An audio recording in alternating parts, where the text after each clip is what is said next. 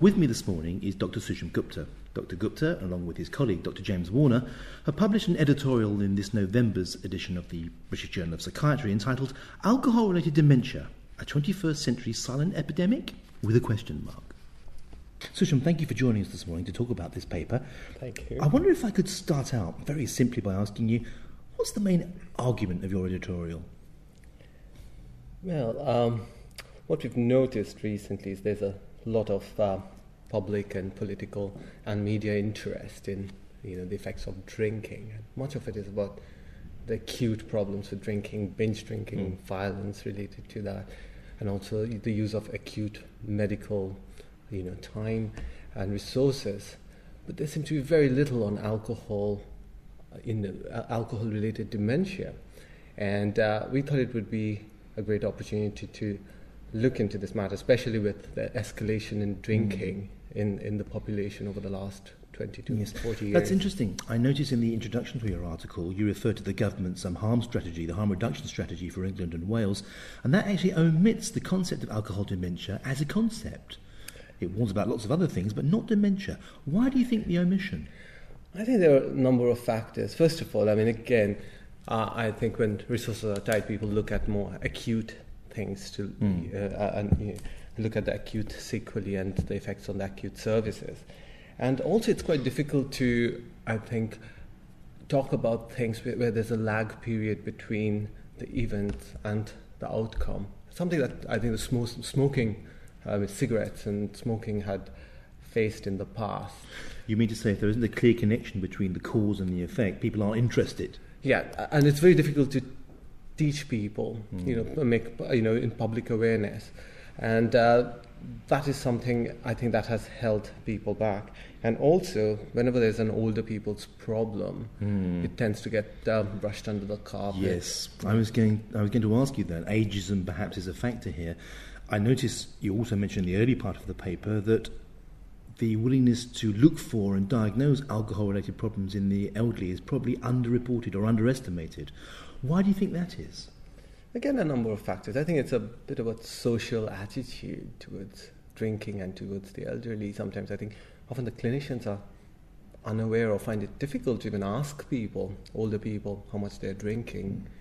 And it's still quite a taboo, and the older people are less likely to maybe volunteer how much they're really drinking. So there's this silent group of people who might be drinking quite a lot. That's interesting. And one other point is that there's very poor screening tools for the elderly, specifically for the elderly. There are lots of things like MAST, which has been used for the adults. That's the Michigan Alcoholism Screening Test, That's isn't right. it? Yes. But, there is a geriatric version, but that's hardly used. Really? So there are actually tools that have been refined for drinking studies in the older group, in the older section? But there's still a lot of scope for improvement. I'm fascinated by that. How would you might go about modifying one of these instruments? I mean, the MAST is a pretty standard instrument. How on earth would you go about modifying the questions in the MAST for an older age group? Most of the time, these instruments look at how much a person's drinking at one point, often asking people about how long they have been drinking, and and also whether they understand the effect of the drinking over a longer period of time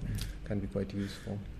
More broadly, is there a good body of evidence for epidemiological information about drinking patterns in the elderly? Do we know how much they're drinking compared to, say, their younger counterparts? There have been some studies, but it's really quite, they're not really of very good standard. We couldn't find any that would say that, people over the age of 65, this percentage is drinking quite heavily. So that's a useful question to ask for any budding researcher who may be listening, perhaps. Yes, absolutely. Moving on then, away from these issues onto perhaps the more direct impact of alcohol on the brain. You've observed in your editorial that the effect of alcohol on the brain is a very, very complicated one, but I wonder, what is the actual evidence that alcohol per se causes dementia in that simplistic cause and effect way? Yeah, it is quite complicated, but I'm looking from a very basic sciences, biomedical view. We know alcohol is neurotoxic to the brain, and over a period of time it can cause structural changes. By neurotoxic, you mean to say that high levels of ethyl alcohol, the area under the graph over time, lead to direct neuronal damage, you mean? Yes, absolutely, and can cause intracellular damage, like Yes. mitochondrial damage, and this can lead to a cell death. Can you say more about the possible mechanisms in that? Right. It's quite interesting. There's a balance. There's almost a protective effect of alcohol, which has been, investigated and is in the media. Of course, that's the famous low J-shaped curve. Absolutely, and the Rotterdam study and all that. So the balance is between the beneficial effects and the harmful effects, and it's a dose-dependent curve. So initially, the protective effects are higher, so that might lead to increased high-density lipoprotein and lower cholesterol levels, which can have a cardioprotective effect, can make platelets and more less sticky. Yes. And it can have antioxidant effects, both from alcohol itself and from non-alcohol components. So these are neurovascular mechanisms you're talking about. That's right. Here. But what about, it's well established, isn't it, that chronic alcohol exposure can cause direct effect upon the very precious balance between GABA, the down-regulating and the up-regulating amino acids such as glutamate. And there's you refer in your paper to the idea of hyperexcitability as a cause of cell death. That's right. The cells can get overexcited in other ways, and so that could be toxic to the cells.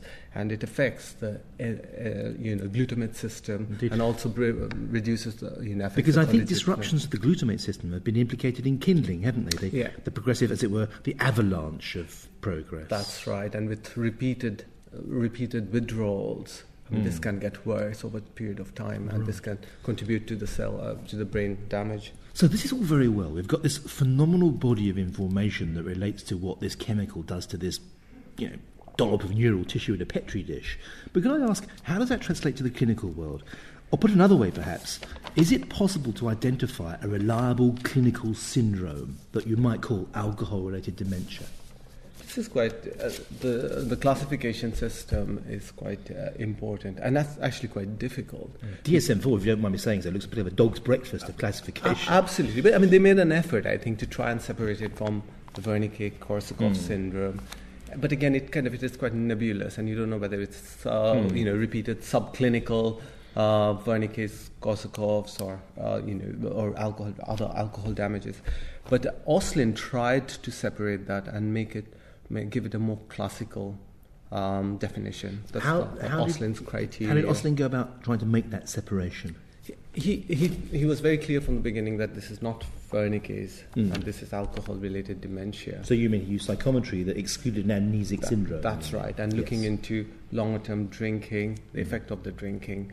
And this has been quite useful because he validated it later on, and this is providing us with an useful tool for further research, because prior to that, much of the research was quite murky because people didn't exactly know what they were looking for or how they would separate the more amnestic. Right. Because it's a bit of a spectrum. Of course, very much so. And with spectrums, of course, you don't find straight lines and clear demarcating categories, Absolutely. Do you? Yes. Staying with this clinical line, or rather this notion of the relationship between our laboratory findings and our clinical findings, I couldn't help but notice that the effects of alcohol on the brain do seem quite regionalised. You talk, for example, about damage of some neuronal populations more than others, frontal structures, cerebellar structures, hypothalamic structures, and relative sparing of subcortical structures. That's right. Would you therefore expect the clinical syndrome of alcohol-related dementia, if indeed there is one, to have perhaps a PIC-type frontotemporal distribution?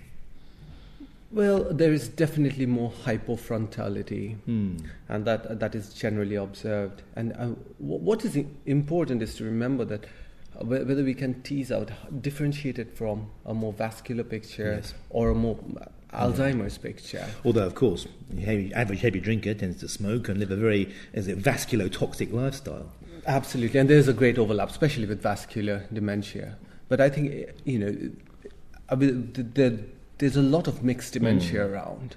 But some people do drink and they do have alcohol-related dementia, and their syndrome can be slightly different from Alzheimer's. Yes. And it's important because this is something that could be stemmed, that could be either prevented from if looked into from an earlier period, or it could be reversed with Indeed. abstention. I was going to come to that because I couldn't help but notice sort of a little stream of optimism wandering through the editorial, particularly this idea of reversibility. I mean, parenchymatous brain disease almost universally is seen as a pretty pessimistic no-hope diagnosis. Absolutely. Even with the availability of some of the more modern memory-enhancing drugs, the anticholinesterase inhibiting drugs, we still do on the whole tend to associate Alzheimer's particularly with these tragic notions of irrevocable loss. But what you're saying is quite the opposite, that we can actually stop it and haul you back. Yeah, I mean, that is probably the main message from this article, that if we keep our minds open and we identify people who are drinking and might be presenting with a dementing picture, then we might be able to do something about it. I see. Okay.